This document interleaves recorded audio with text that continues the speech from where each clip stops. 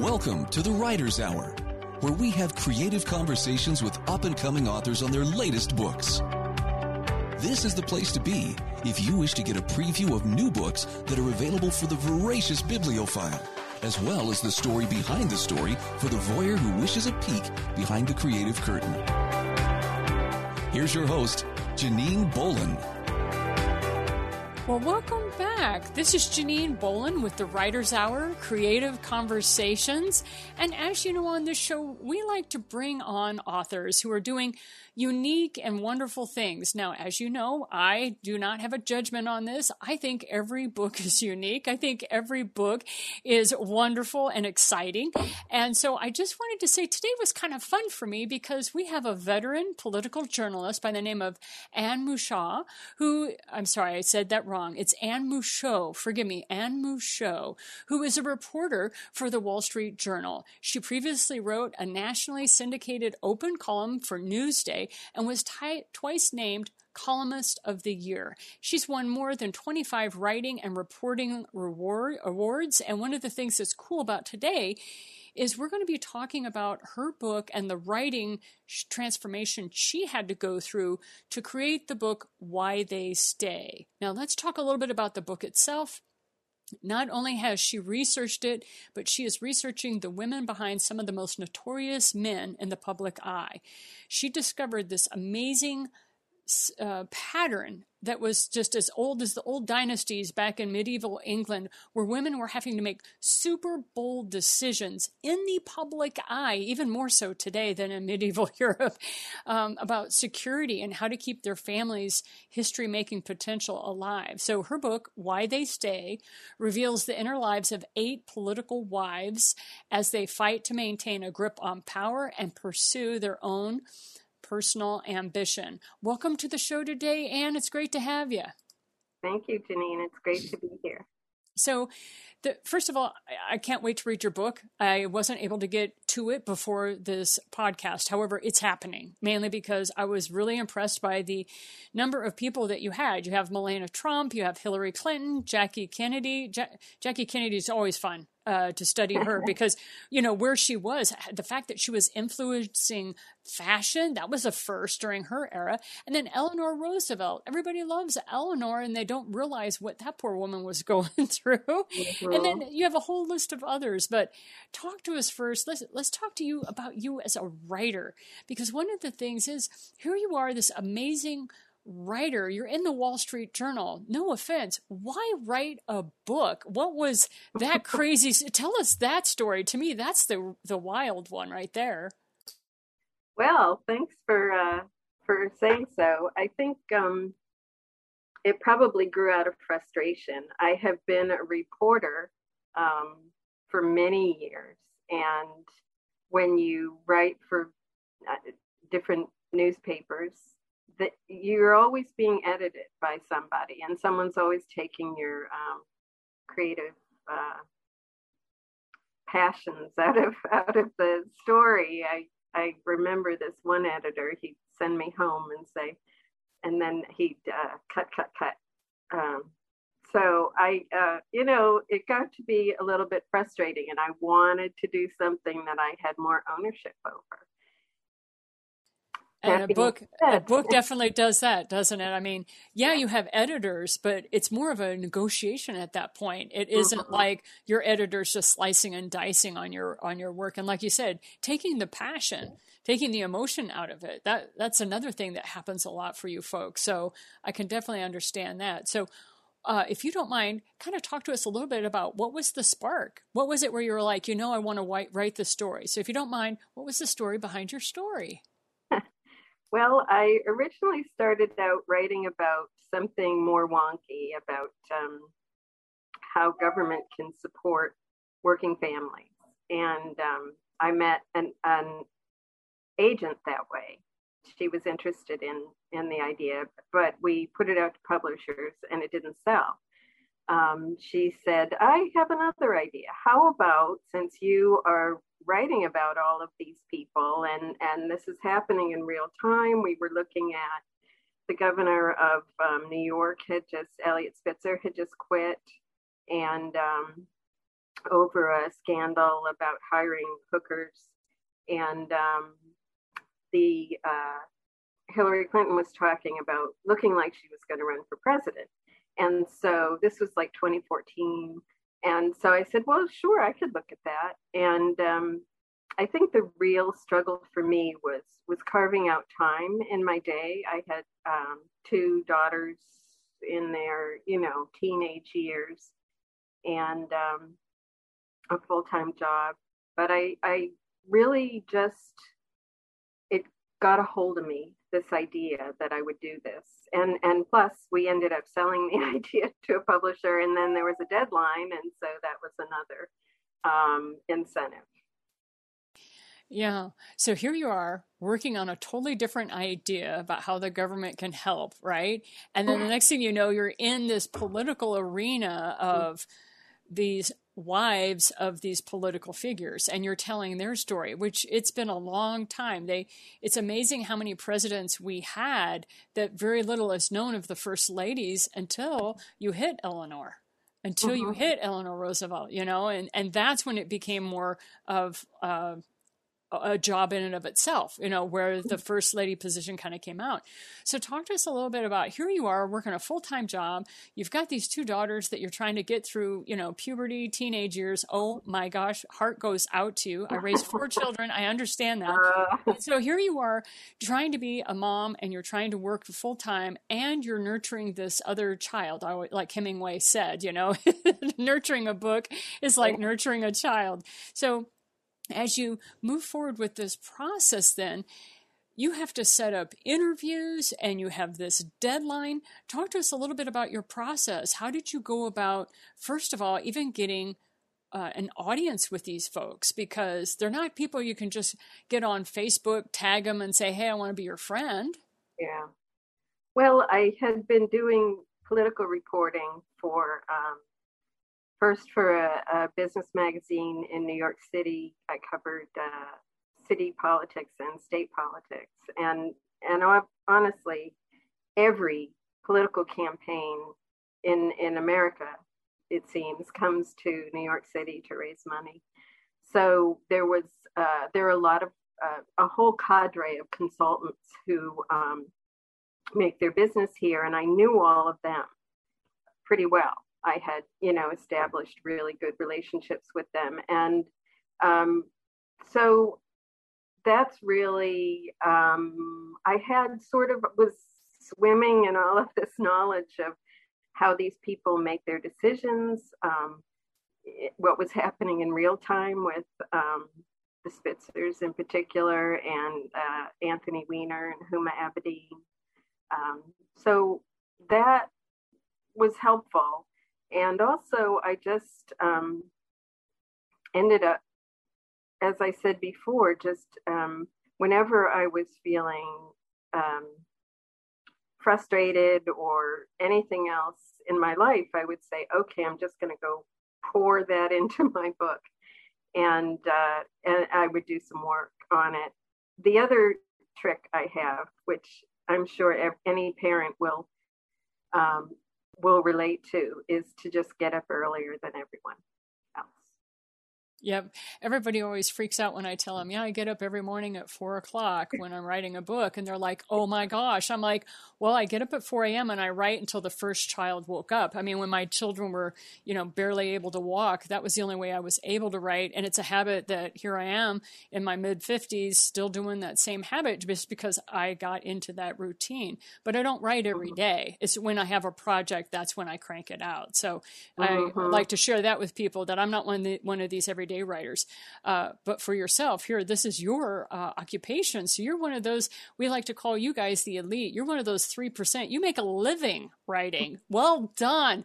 For those of us who are like hacks, we write books here and there, but we're not making, our mortgage payments, through writing. So for that, we are very grateful that you are here with us today. So talk to us a little bit about how you weren't trying to write a tell-all book to destroy people, how you really wanted to present in Why They Stay. You just wanted to share with them, look, these people do not live in their political lives, they don't live like you do, you being, whoever the reader is, your life and these people's life are diametrically opposed in certain ways. Do you want to talk to us a little bit about that? Well, I found that with these couples, when they were at their decision-making point, when they had their crisis or scandal, they would do a lot of the things that private couples would do. They, had a lot of heart-to-heart talks.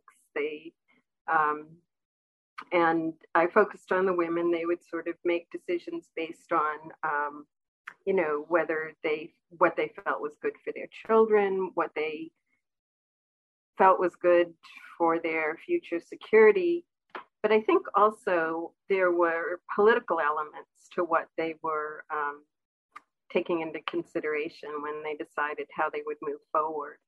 I think, for them, they had to come out in many cases and make a public statement and acknowledge that this had happened. Not in Eleanor's time or Jackie's time, but they, eventually the press started reporting on these contretemps, and so they would have to have a press conference or decide whether to go on television or not. Hillary Clinton very famously went on 60 Minutes with her husband and said, I forgive him. If you don't vote for him. But then when Melania Trump had the opportunity to do that, when Donald was accused of sexual harassment and assault before the election, there was a discussion of maybe he should go on television, talk about it, try to win over the women's vote. And Melania nixed that. She said, not doing it. So each wife figures out for not only themselves, but for the security and safety of their family. That was the other thing that I really liked about what you were sharing with me about the book, was that you can actually see where each woman was looking at it differently than what you were used to seeing men, which is they're thinking multi-generationally. That was the thing that was really neat about what you were bringing out, and how they were deciding, okay, is this something I want to go head to head with, like Uma Abedin, or do I want to just go along with what people are thinking of my husband and make my own path like Eleanor did? I mean, Eleanor is incredibly famous for that. People didn't know the why until, 40 years later, when some of her diaries were allowed out into the public, right? But nowadays things are so quick. So what's some advice that you can give authors like myself and others that are listening? What advice can you give us about how to set up interviews well? Because it's obvious these people trusted you to tell their side. There's a level of trust. How did you get that from these wonderful people? Well, with a lot of the women in question, they didn't talk to me. We had refusal from Melania, and but I did talk to some of the people around the people who are the subjects of the book. For example, in the chapter on the Trump couple, I talked to Michael Caputo and Roger Stone, who were both longtime advisors of Donald Trump. A man, Bart Rossi, who is a political psychologist, and other people like that. I think just knowing the material is important. There are people who I would say, Roger Stone is one of them, who they do talk to the press, and you see his name all the time, that person is probably going to be a good person to reach out to. And I think, some of it does depend on you establishing your credentials. Like, you can say, look, I've done this much work on something, and here's the approach I'm going to take. I think if they ask, could you send me some questions beforehand, that's not something we would necessarily do in journalism, but I think as an author, I do everything I can to make the other person comfortable.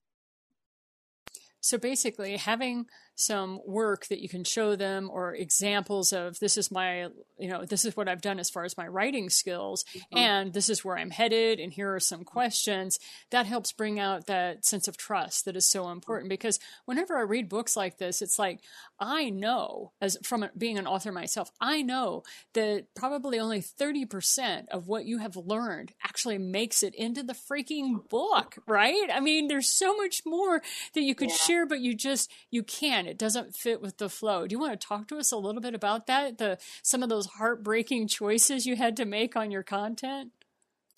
Well, I have 2 editions of the book, and the first edition had 9 women.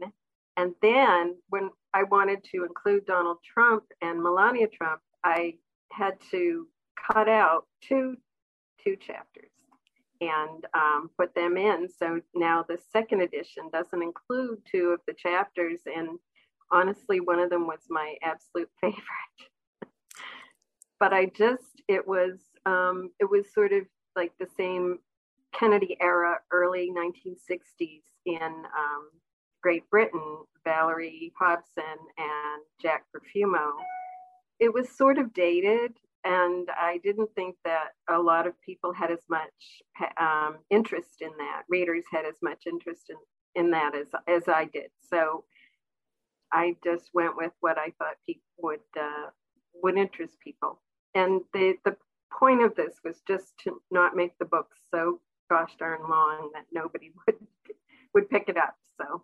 Right. That is the thing, the attention span. But, I quote Hemingway a lot, but one of my favorite remembrances of what I was studying when I was learning how to be an author was he's like, if you're going to be an author, you have to learn how to kill your own children. And I didn't quite understand what that was about when he was talking about that until I started having to cut whole chapters out of my book, like you said, that I absolutely loved. I really resonated with it. But my editor was looking at me, goes, no one cares, Janine, just you. It's painful when we do that. But one of the things I wanted to share with the listeners was the fact that you can sign up for Anne's email list, and she only contacts you like once, twice, maybe 3 times a year. But when she has to cut these chapters out of her books, guess who benefits? You do. If you're on her email list, you can go to her website, and she'll tell you that later on. She'll send those out to you so that you can get some of these chapters that she's passionate about that don't make the grade when it comes to the editions of her book that she's working on. And for that, people like me go, thank you, Anne. Thank you for doing that for us, because we love that stuff. We love the way you write. We love what you're doing with that. But if you don't mind, let's chat a little bit about the people that you interviewed and why they stay. You started to notice a pattern that was coming out with all of these political women, especially when it came to the fact that they were having to cope, some of them in their beds, incredible depression and that sort of thing, but coping to the fact that they were married to a political party, not necessarily a man, That's big stuff that most of us don't deal with on a daily basis. So do you mind sharing with us some of the patterns that you as a reporter started to notice that maybe you wouldn't have otherwise? Sure. I ended up collecting my thesis into 5 traits that I thought I saw, in common among all the women. They tended to have grown up very traditionally with the traditional values in their lives. They sometimes had something difficult happen to them as children that made them interested in seeking security in marriage. Often they had a personal sense of patriotism where they would think of what they could do for the country or the state or whatever elective office their spouse was holding.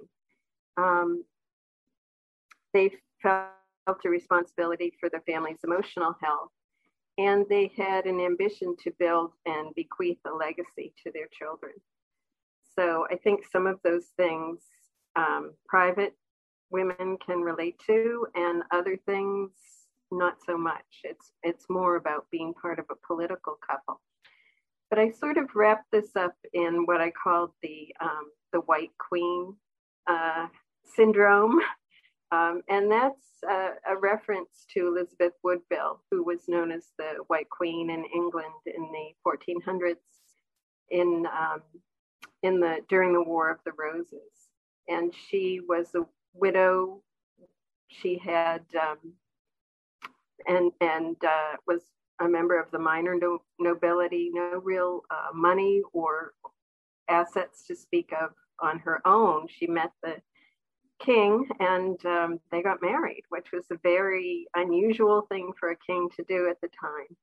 And she ended up, her daughter married Henry VII, which ended the War of the Roses.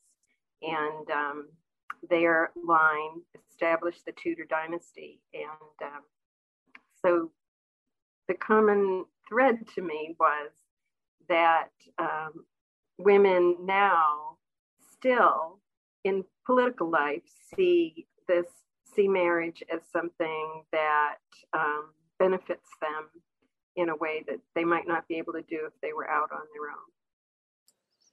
So it definitely is using that very traditional upbringing that they had and their increased need for security that maybe others can live without. They, in their mindset, really needed to embrace that tradition and go about moving into a marriage that may have been less than, may have had some lackluster to it. Let's just say that in that way.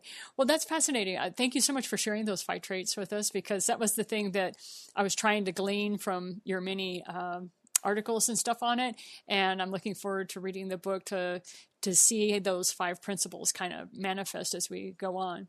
But back to you and the actual writing of it. Since you had to do so many interviews with people that were around them or that sort of thing, did you have to go to a lot of first documents? Were you finding yourself digging around in people's diaries or old letters, or were you able to do most of this online? Kind of talk to us a little bit about your process. Well, I probably read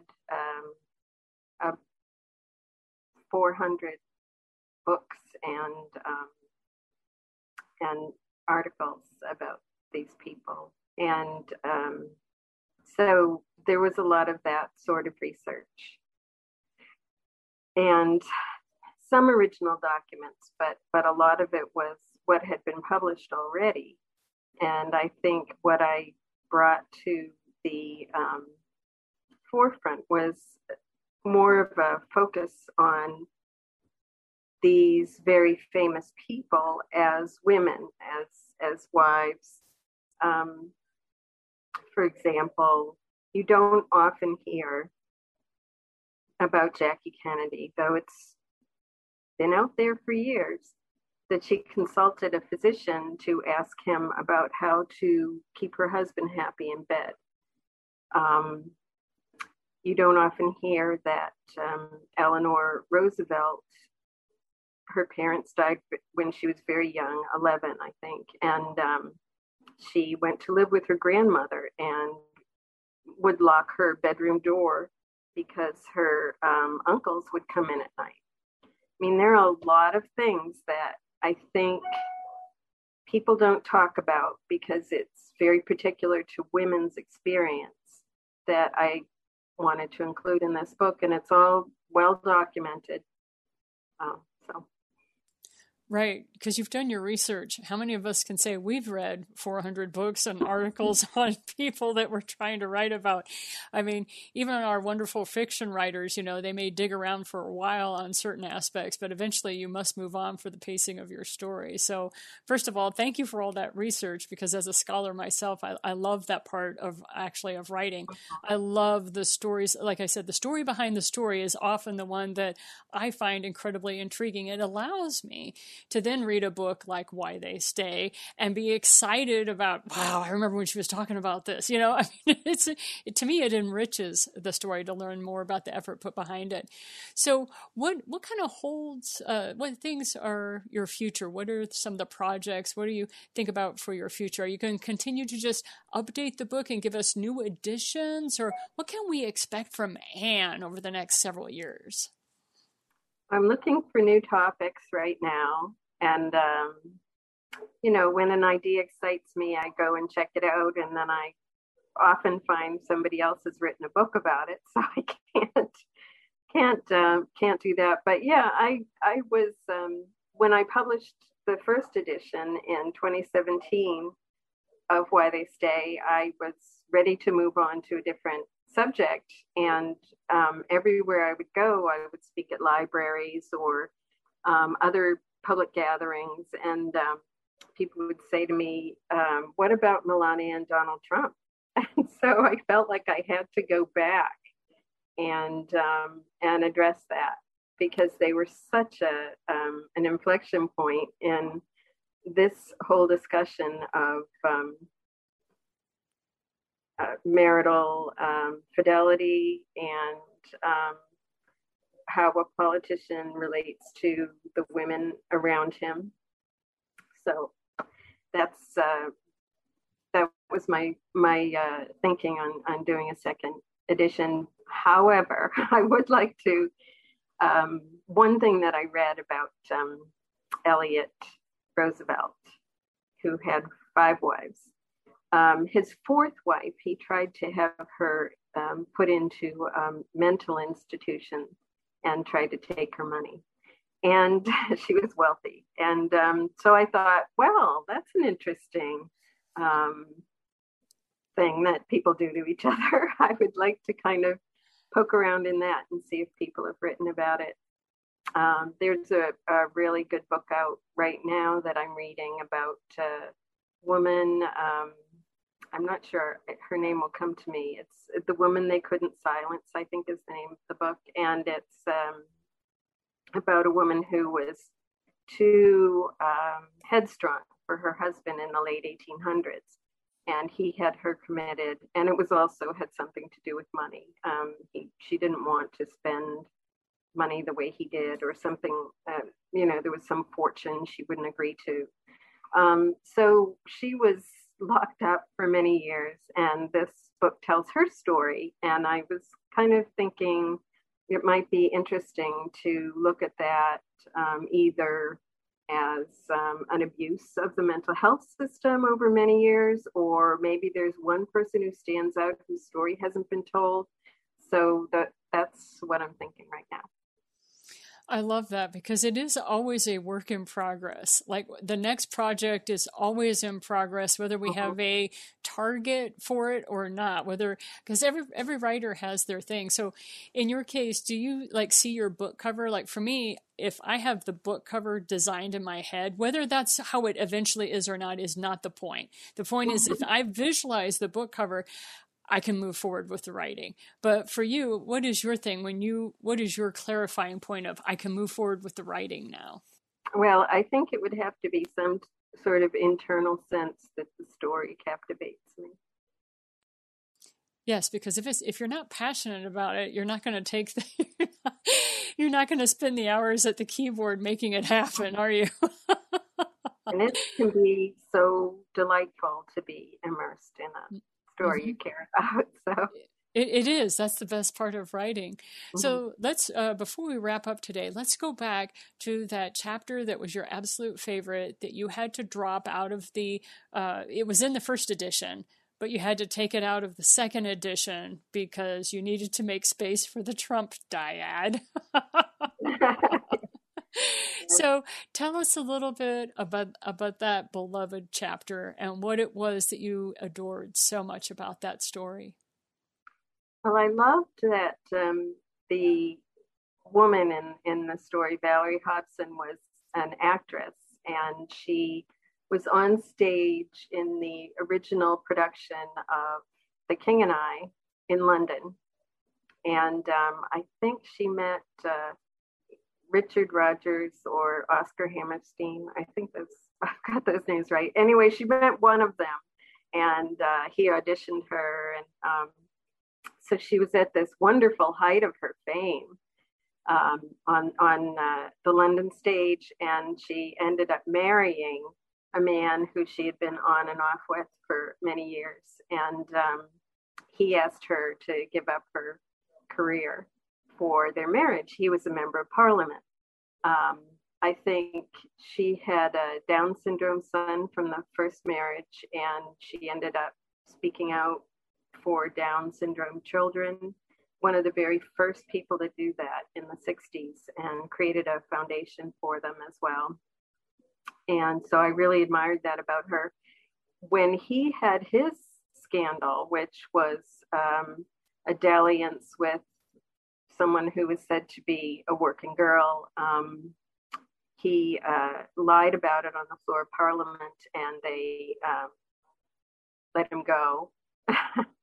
Not sure what the technical term is for that in England, but his resignation and disgrace ended up kind of washing off on the rest of his party, which was a conservative party, and they lost quite a bit in the next election, and it turned over to the other party to rule the Parliament.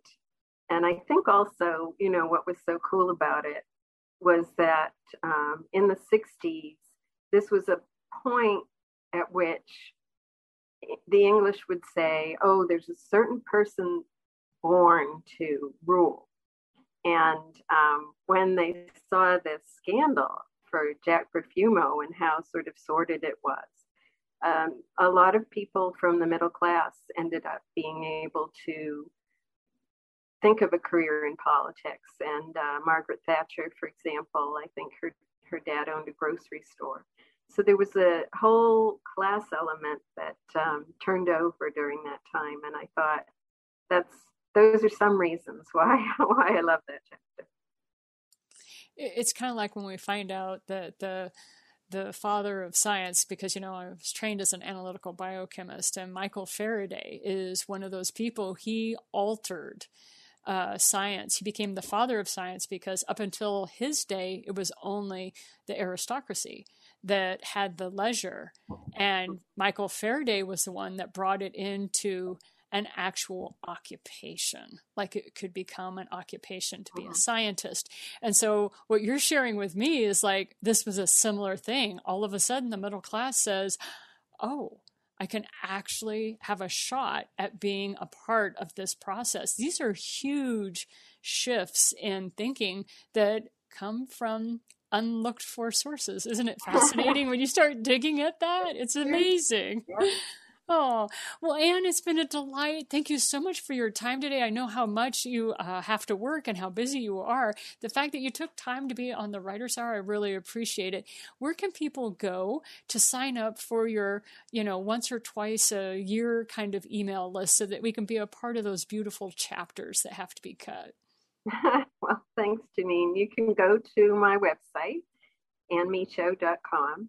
And if you scroll way down, you'll see there's a space to put in your email address. And I'll keep in touch and read every email that people send me. And that's one of the things. And because I have butchered Anne's name, allow me to say to you that to get to her website is Anne, A-N-N-E, and then her last name, M as in mango, I-C-H-A-U-D as in David.com. Right. And the book that we are talking about today is Why They Stay.